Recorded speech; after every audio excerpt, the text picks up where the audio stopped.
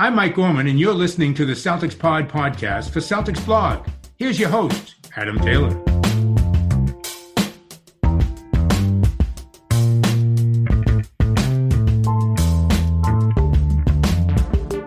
What's good, y'all? Happy Wednesday. Happy Game 2 of the playoffs day. Happy Boston about to beat Philly for the second time in 3 days day. We're going to look at Game 1. We're going to look ahead to Game 2. And then there's been some smoke flying around the league off some of these less fancied teams. I'm joined by Mr. Tim Shields and Mr. Wayne Breezy Brown. What's good, y'all? Hanging in, man. Trying to just enjoy this win. I know we've had some news come out, so just trying to roll with it, you know? I love the impersonation of Wayne Breezy Brown. That was pretty cool, man. But I'm doing great. I'm great. It's great. It's great to be here, guys. How should it sound, Wayne? How should it sound? You got to put the Breezy Brown. Like, you got to get the decibel up a little bit higher on your high note. I know you can hit it. I mean, people who listen to this show have heard me rap. They've heard me sing. I'm not about to start going decibel levels at the beginning because then no one's going to listen to the rest of the show. I got you, brother. I got you. It's been that game was dope. The game was intense. It was a really, really tough matchup. I think we should start where the biggest news is, with Gordon Hayward now being out for up to 4 weeks, which takes us towards the Eastern Conference playoffs. Along that time, his wife may or may not go into labor. Ideally, it will be during those 4 weeks, obviously, because then the time he misses outside of the bubble will coincide with the injury. But these things aren't within anybody's control, and nobody can feel any kind of way about him wanting to be there for the birth of his child. But these next 4 weeks, we're going to see a different rotation. We're going to see maybe one of the younger rookies slide into that rotation. How are you guys feeling about losing Hayward after Game 1? I mean, it's rough, right? We just came into this situation with Philly. This is a team that we struggled with the entirety of this season, I feel. In my mind, we've had a lot of issues with them. And to lose a player like Gordon Hayward, it really hurts. You know, he's probably your best all-around player in terms of the little stuff he does. I know we've talked about potentially Jaylen Brown being in that conversation, but this kind of sprain that he has, that grade 3 ankle sprain, we're talking about torn ligaments. This guarantees he's going to be out for Philly, and you've got that potential second-round matchup with Toronto that looms there. So really, it's difficult. You know, what do we expect in terms of who's going to take his minutes? How are they spreading it out now? Are you more nervous going against Philly because you don't have that other scoring option or that other shot creator?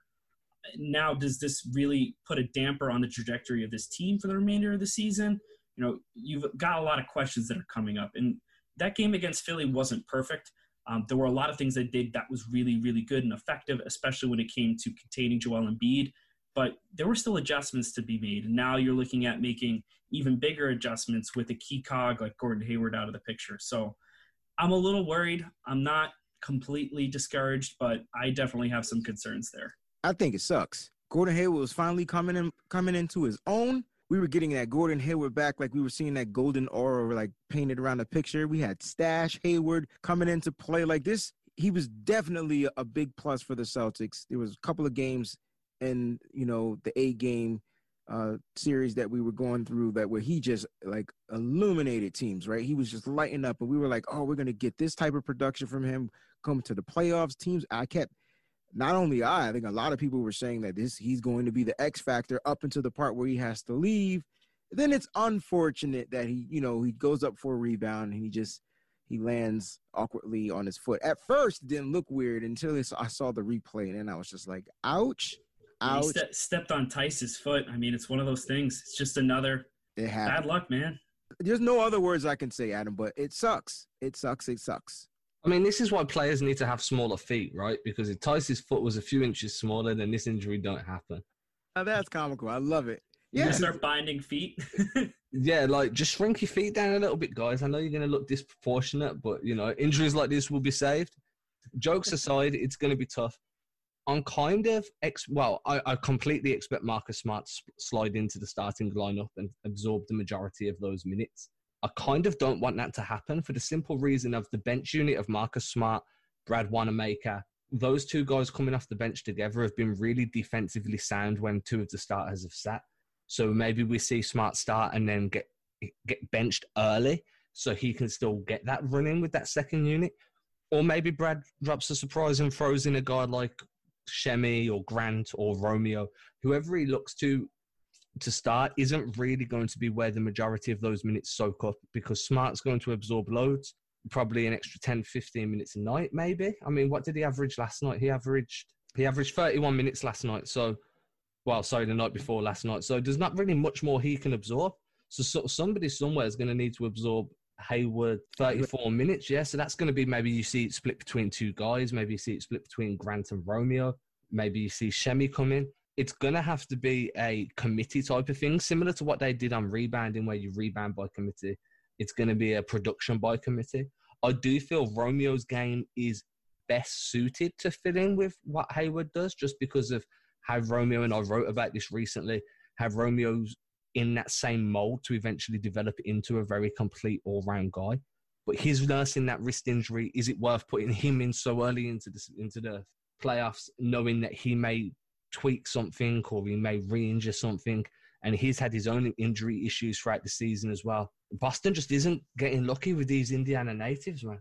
I feel like it's just, at this point, it's just a curse. It's the state of Indiana. It's just a whole curse. But specifically, as you mentioned with Romeo, I wouldn't want to rush him back, right? Because at this point in time, I feel like you're better off with maybe trying to sneak in some Grant minutes at the 4. I know before we recorded, Adam, you were talking about how Jason Tatum has played, really well at the 4 slot, and we've only seen Grant. I think you said 23% of his minutes were only at the small forward spot. Yeah, 29% is spent at the 3 spot. He's majority playing at the 4 with a tiny little bit of the 5 sprinkled in.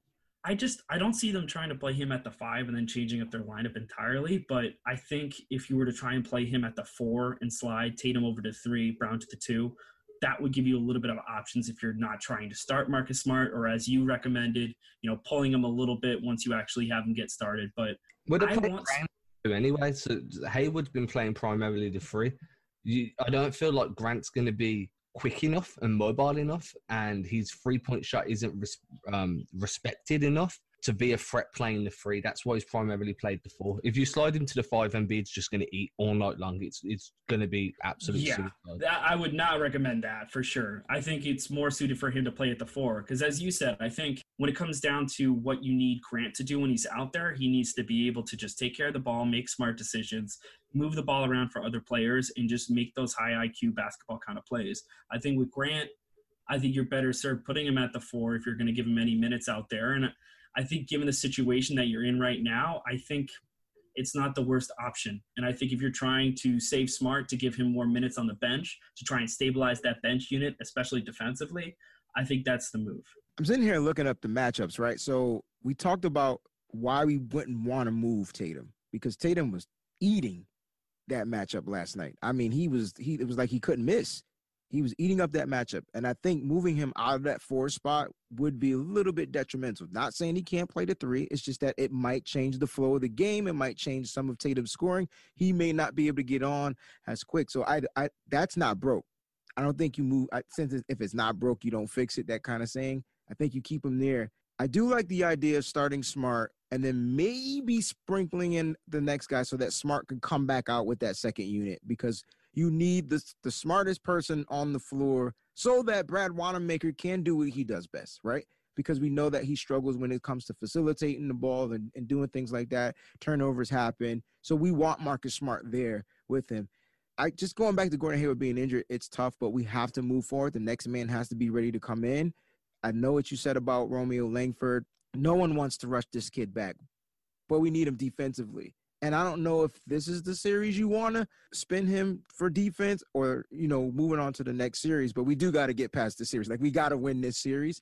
So I can't wait to see what happens, just to be honest. I mean, it's going to be some Langford. He's had a couple of days off, so maybe his wrist is a little bit better. And we know he needs the surgery or whatnot going into the offseason. But his defense is going to be a key, because one thing he can do is guard those wings.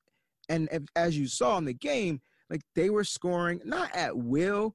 It's just that if we could have had maybe some better contested shots, maybe a longer hand in somebody's face or whatnot, maybe some of those shots don't fall. So I think we may see a little bit more of Romeo Langford in this particular matchup, because the Celtics want to close this out in 4 games. Won't we all?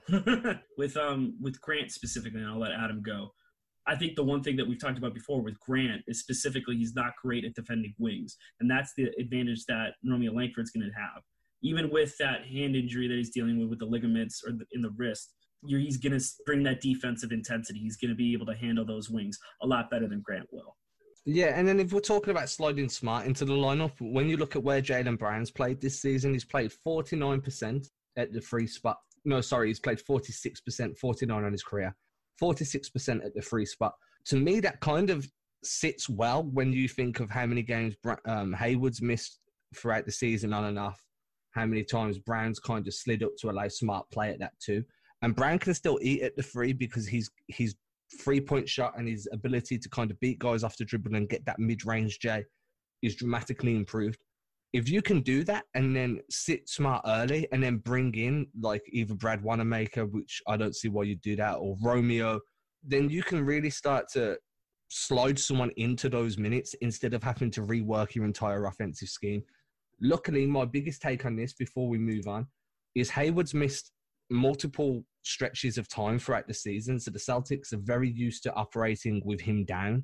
Now, that's not a good thing. It's not, but it's a silver lining. It's, well, we've been here before. We've had to play without Hayward before. We've had to kind of slide somebody into those minutes previously. So they're not in uncharted territory.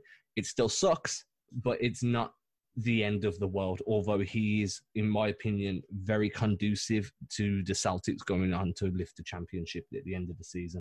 Moving on, we've got to figure out, well, we haven't got to do anything because we're not on the coaching staff, but the Boston need to figure out how to deal with these wings. You saw it with Al Horford multiple times in game one, where he'd get the ball on the low block and facilitate. That's something that we saw of him in Boston Green throughout his time in Boston. Every game, he'd get the ball down on the low block. He'd facilitate to the corners. He'd hit a kick out back up to a cutting guy coming off the top of the break. He just understands how to facilitate from that area of the floor. And he may not have been doing it great for Philly coming into the playoffs, but what I saw from him in game one in that third and fourth quarter, he was a problem. He was the one making the offense tick, and he was a big reason why their shooters were finding open space on the corners. That's going to be a problem, right? Because Al Horford is a very, very good passer. He's able to create, as you said, for other people. And he has a very dependable three-point shot, enough that you don't feel comfortable leaving him on the outside. If, from a Celtics perspective, there was one play specifically where Marcus Smart ended up playing help defense on it, and Horford went to go kick out, and Smart ended up getting a hand on it, and I think they ended up getting a bucket in transition because of it. Boston, in general, killed it in terms of taking a lot of points off turnovers from Philly. I think they ended up having, let me double-check and just confirm before I spout it off. Yeah, there were a total of 18 turnovers caused by Boston, and on that, they got 21 points off turnovers. So if you're Boston, I think a big key from that is trying to break up plays like that. I think Al Horford, once he gets in that low block, as you said, he's able to kick out to the wings. If you can try and collapse a little bit and get in with like a sneaky kind of double team, get a little bit of help defense like Smart did on that play, trying to force errant passes is going to be key for that. They did a lot of that when it came to defending Embiid as well, is getting help defense as soon as he got set up in the low post. As soon as he got set up in the post, they had another defender come in. There was another play where Gordon Hayward came in and kind of snuck in, took the ball away, and they ended up getting a bucket in transition, I think, to Wanamaker. So trying to create spots like that where because of the size they have, they're going to try and post you up, and the post-up's either going to open you up on the interior or it's going to force them to kick out to the outside and try and get buckets. As long as you're trying to seal off those passing lanes, you're going to be able to cause some problems for Philly. And that's one thing Boston has done all year very well. They've been able to get into those passing lanes, get interceptions. I know this isn't football, and get the ball out in transition and get easy buckets. I mean, they missed the first half. They missed they had 8 points they missed off of layups. The fact that they were getting those steals and getting into transition and getting down there was really good. They were getting to the foul line. There's so many positives you can take from this game. The fact that you mentioned that help defense by Gordon Hayward was perfect, was spot on. It was going to be actually one of my points.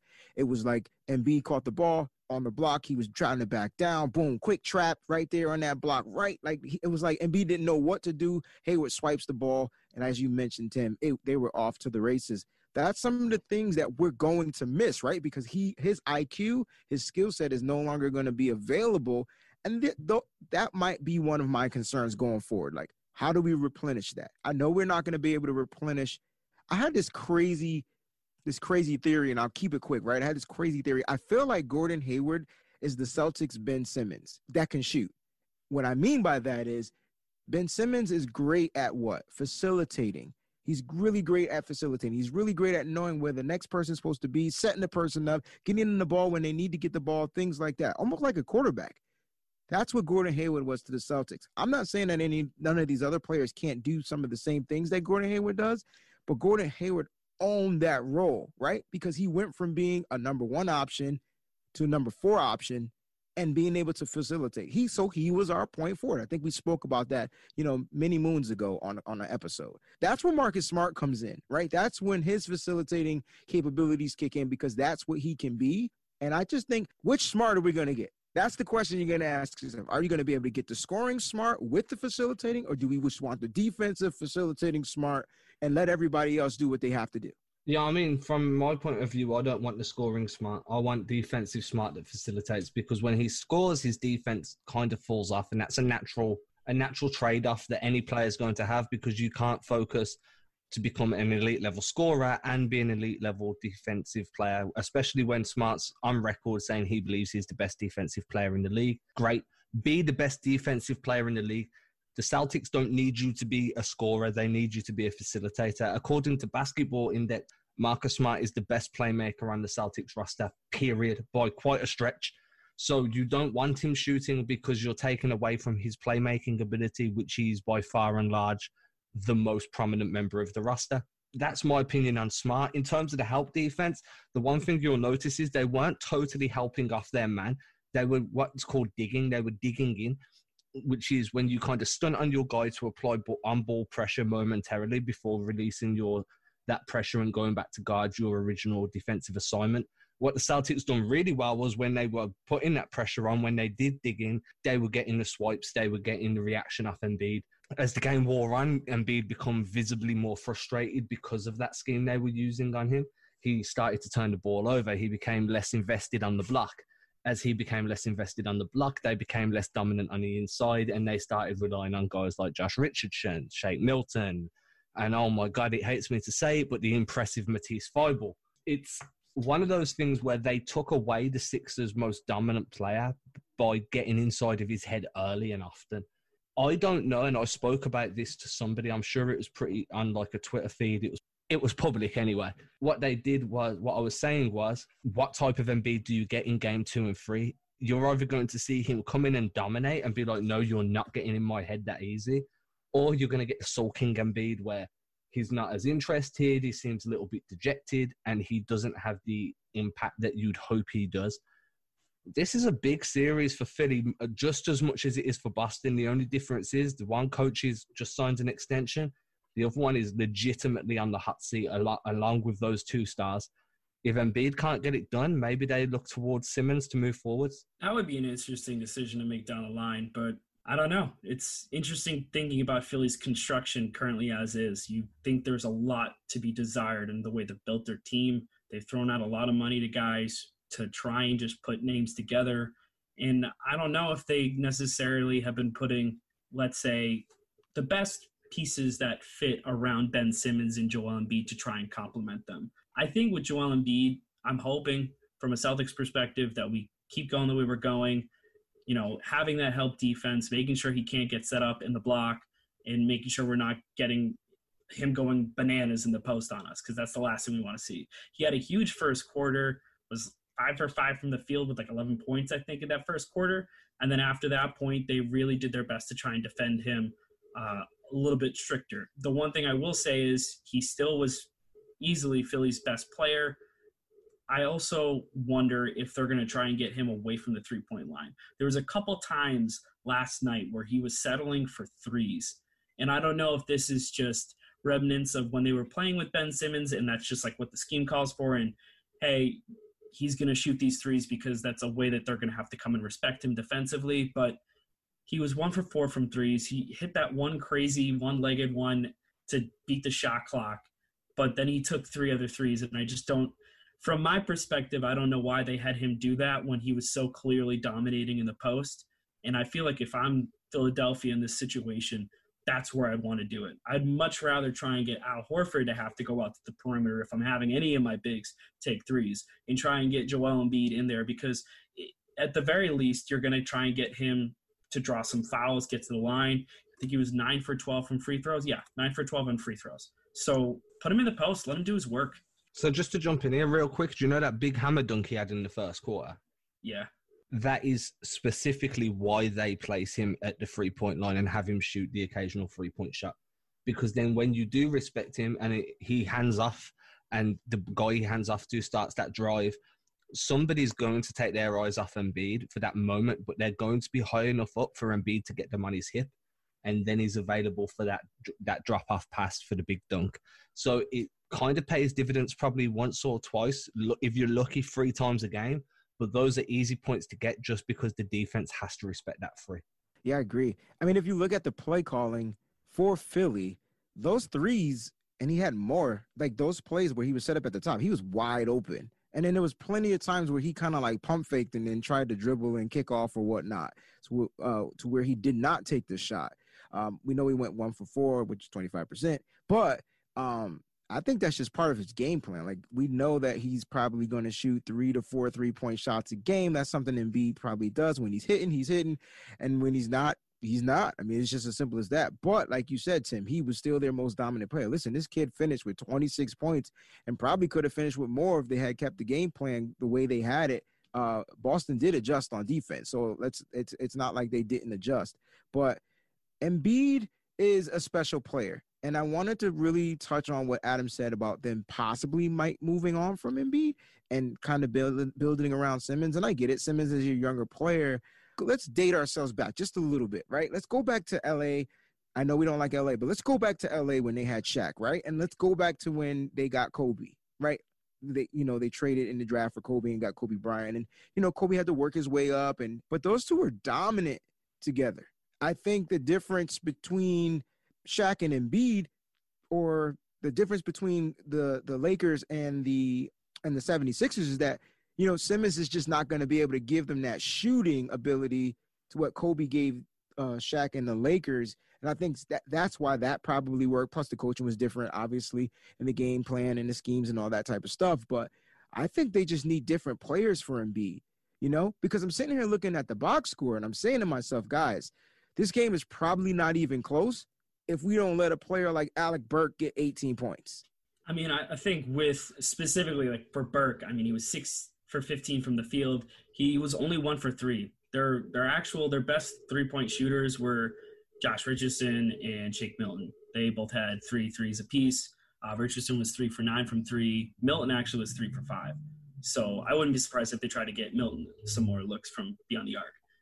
In terms of the comparison with the Lakers and the Kobe Shaq situation, I think you have a different animal in this kind of situation. Is it a different animal or the same beast?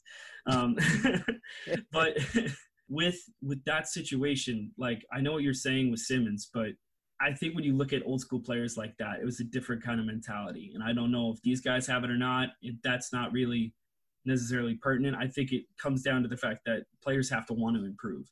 And I don't know if we've seen that same kind of passion and drive from both of these guys. I think you have varying levels of that in both these players. Okay, we're going to run off to break. When we're back, we're going to look towards the rest of the league, and there's a few little aspects I want to touch on for the Sixers before we do so. We'll be back shortly. Grab yourself a drink, because we're going to be doing the exact same thing.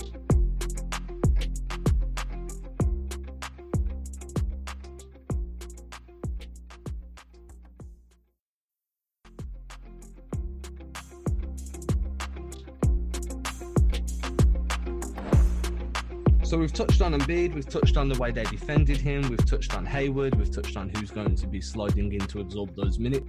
One of the primary things which I want to touch on is something I was quite passionate about. I wrote about it recently on Celtics blog, was how the Celtics attacked the space in that drop scheme that Embiid was running, how deep Embiid was actually dropping into the paint, and how they were kind of willing to live with the Celtics shooting that mid-range shot. Somebody somewhere has not done their homework, because the Celtics can live with that mid-range shot all day long. Jason Tatum will literally thank you. He will shake your hands and look delighted. He will be gleeful if you keep giving up that long mid-range shot. Kemba Walker coming off the screen is an absolute nightmare when you let him get to the free throw line area and on those top outlines. Jaylen Brown showed that he's not afraid to pull up from there. The Celtics literally punished and manipulated the Sixers defense because of the space that the Sixers were allowing the Celtics once they got past their perimeter D. It was kind of like this 4 or 5 foot worth of space between the perimeter defense and then the paint defense. And I understand why they were doing that. They were trying to make sure that Jalen and JT weren't getting to the rack at will, and that worked. But what it did was it allowed for those mid-range pull-ups, those step back, to become quite prominent and quite a large part of the way the Celtics were attacking that defense. I'm very curious to see if they adjust in game 2, the Philly adjusts, I should say, because they don't have their best perimeter defender in Ben Simmons, and placing Embiid too far up does create a liability for some backdoor cuts and some trapdoor plays. What I am curious about is, do the Celtics go straight back at that mid-range area, or do they lull the Sixers into a sense of security similar to what they did in game 1 before kind of feasting in that area in the third and the fourth? I think it's going to be what you said in the latter. I think it'll be a matter of just working the game and seeing how the game flow goes. I think offensively, Boston's big key thing beyond just shot selection of where they're shooting from the floor, continue what you're doing in terms of taking care of the ball and hit your open shots. As we talked about before, there were a lot of missed open looks. And you, against a team like Philly, you just can't do that. You know, they out-rebounded you by a few rebounds there. They had one more assist than you. Both teams were having a rough shooting night. But you need to take care of the ball, do what you can to get turnovers, because Boston was working with that really well. And I think in terms of what you saw with them offensively, I think running in transition was big. Their transition points were key and crucial to winning this game. And I think just playing with pace, play this game with pace and just get your shots up the best way you can. I think those mid-range looks, especially for Jalen and Jason, have been big. Kemba, especially when it comes to change of speed, if you get him off a pick, there was a couple times where he just was making some moves. And then there was another one that Jason Tatum straight up put Matisse Thybulle on an island and just froze him and just lost him. It got like a few feet of space, and it just made all the difference on the shot. So if you could try and get mid-range looks like that and just keep rolling with that, feeding your guys that you know are going to feast in that mid-range, yeah, it's going to make a problem. Yeah, I thought the Celtics played really well in that particular area of the ball game. Like when it comes to getting their shots off, they definitely were reading. You can tell that they were reading what the defense was giving them, right? Because as Embiid was dropping, boom, they stopped, pop, and shoot right there in their mid-range, and they were hitting. So I also saw the Celtics play came to like their one-on-one matchups. I think they felt like, hey, I saw Jaylen Brown numerous times like, yo, I got this guy, I can get right by him and get to the rim. And he did. So I know we talked about, you know, ball movement and them not moving the ball as fluently as they normally would. We saw the ball not being passed, like guys getting into double teams and then putting up weird shots, Canner. And then it was just like awkward when they just wouldn't make that extra pass or the right pass or whatnot coming from the bigs. But I think that they're going to live with this. I don't think Philly is going to adjust, because I think Philly feels like they want the Celtics to take those mid-range shots, because the Celtics are one of those teams where they're either going to hit their shots or they're going to miss, and then Philly's going to try to get easy points in transition off the rebound, right? And the Celtics can't out-rebound the 76ers. I know we pulled it in really close. The numbers were close at the end, but if you watch that game, it was like we couldn't grab a board because we just didn't have the size grabbing those particular type of boards, or we weren't boxing out, or like it was just really awkward. But the Celtics did adjust, and I think that the Celtics are back to that motto. Look, this is what's working. I know we're missing a key piece now. I know we're going to be missing Gordon Hayward, but like Brad said, like we're going to be able to, our guys are going to be able to figure it out. Like that's something that they've been doing. This is called adversity, guys. Like this is something that they're used to being faced with and they're used to overcoming. So I'm excited to see what they're going to do. I think Philly comes out with kind of like that same game plan, because like Adam said, if he doesn't drop, or if he does drop or whatever or whatnot, the Celtics are going to eat him in the mid range. And if not, then the Celtics are going to get to the basket. So This is a great problem to have as for Celtics. Like, this is what we want. And they're just allowing the defense to dictate what they do on offense. And to me, my friends, that's what we call controlling the game. Now, I'm with Tim. I want to see some more tempo. I want to see them play a little bit faster because they did slow the game down a bit, and that's when Philly kept coming back and punching them in the mouth. But I think the Celtics are going to be fine going forward. Now, as we move into the rest of the league, what we're going to look at now is, to begin with, Orlando gave Milwaukee a punch in the mouth, a very big punch in the mouth. Nikola Vucevic dropped some buckets. He was, I think he had 35, right? 35, yes. He had 35. So Vucevic had 35. Markelle Fultz had 15. A couple of the other guys chimed in with double digits as well. And they literally contained the Bucks. I don't know whether they can keep that going in game 2, 3, 4. If they keep it going in 2, 3, 4, it's done. It's a wrap. Bye. See you later, Milwaukee. Questions start rising about Giannis. I don't think that's possible personally. But it's a nice story. Orlando lose one of their best players in Jonathan Isaac. Markelle Fultz is having a bit of a resurgence in terms of his play style and his ability to do things on the floor that we all saw in college before he got the yips. Milwaukee, if Milwaukee losing round 1, then great, because it's an easy path for Boston. But I just don't see that happening. They're too strong. The only thing I question is whether if you can contain Giannis, and which Orlando did fantastically, do they really have enough to get through games without Giannis being firing on all cylinders? I mean, they need to seriously focus on containing him. If you look at just like the numbers, just the shooting splits for this game in general, Orlando almost shot 40% from 3. They did 18 for 19 from the free throw line, whereas the Bucks had almost 10 more free throws, but they struggled from the line. They were 18 from 28. And I think the big thing here also is the rebound battle was pretty much equal. Magic had 48, Bucks had 47. They ended up getting beat 4-11 on the offensive rebounds. That's where Magic got beat, but that means that they were carrying the load big time defensively. So if they were locking down defensively in terms of rebounds, everything else in terms of points and paint, steals, they kept pace with the Bucks, which is pretty impressive. I think it's a real key thing for the Magic to just try and keep locking them down on defense. They had a bad shooting night, the Bucks did. So if you can try and replicate whatever the heck you managed to do in this game and feed the guys that you need to, I think give Fultz some looks. Make sure you obviously get Vucevic going because he is an offensive centerpiece for them. If they can at least give the Bucks a fight, that's going to make for an interesting series. If they end up taking game 2, then we need to start a dialogue. Yeah, I'm with you. I'm so with you. Listen, guys, look, Chris Middleton, he went 4 for 12. He only scored 14 points. He's not scoring the Chris Middleton numbers. But then again, he usually does very well against the Celtics. So I want the Magic. I'm rooting for the Magic. Just want you guys to know that. Like, I'm rooting for the Magic. I'm rooting for the underdog in this one. But I don't think the juggernaut the Bucks are going to allow this to happen. Now, if it does, then we can celebrate. But I'm kudos to the Magic. They got themselves a win. They got really good players. They played good. DJ Augustine led with assists, had about 11 of them things. Look, they out there to play some basketball. But I don't know if you guys remember when the Celtics played the Bucks and how we beat them game 1 very badly, and then they adjusted. So I see the same thing happening in this series. That was my thoughts exactly. I think just after a first game loss with Mike Budenholzer at the helm, I think he's just going to come out and make some kind of decisions, make some moves to try and counteract whatever the Magic did. And I mean, that's what it is with basketball. You play a series for a reason, but that scares me from a Magic perspective because you're already in a tough matchup. This was already a thing where I was like, oh, the poor Magic have to face the Bucks round 1. That's so terrible. And then they come out and they punch him in the teeth, which means you're going to face a really angry Bucks team game 2. And I don't envy that situation. Yeah, I mean, you guys hit on the point that I wanted to hit on. There's not really much more I can say. But definitely the Bucks tend to respond really well when they get punched in the mouth early in a series.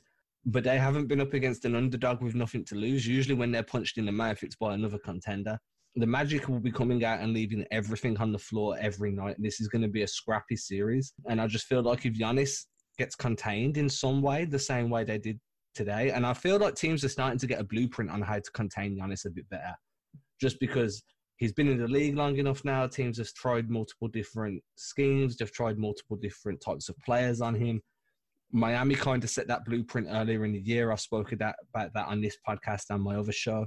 If teams have got Giannis's number on how to contain him, because you're not going to stop him, you go into that game knowing that we want to not let him score more than 25.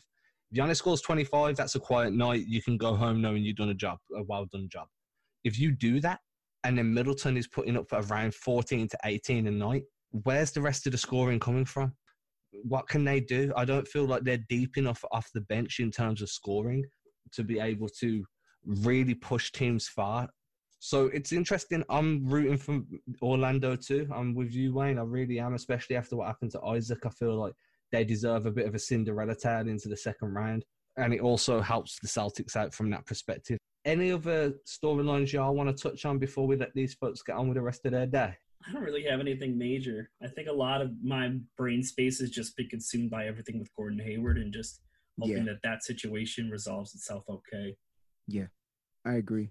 I do want to say, though, watch out for that OKC-Houston series. That's something I want to look forward to. And you guys already know why. You know my guy's not playing, but that's going to be great because I want to see OKC. I just want to see them. I want Houston out. That's what I want. I want Houston out. I want OKC's like an underdog type team, and I want them to finally overcome some of the tough things that they faced throughout their history. A lot of storylines there too. Yeah. Makes for fun. It's like a soap opera. Right. Exactly. Right then, y'all, we're going to leave you to get on the rest of your Wednesday. We will be back with you on Friday as usual. It's going to be glorious. There's going to be more basketball to discuss. The playoffs are here, baby. Wayne, we need that energy. Tell us the playoffs are here. Playoffs are here, baby. Let's go. Celtics got this, man. I'm telling you. It's going to be real. And with that, we'll leave you and catch you off Friday. Have a good one.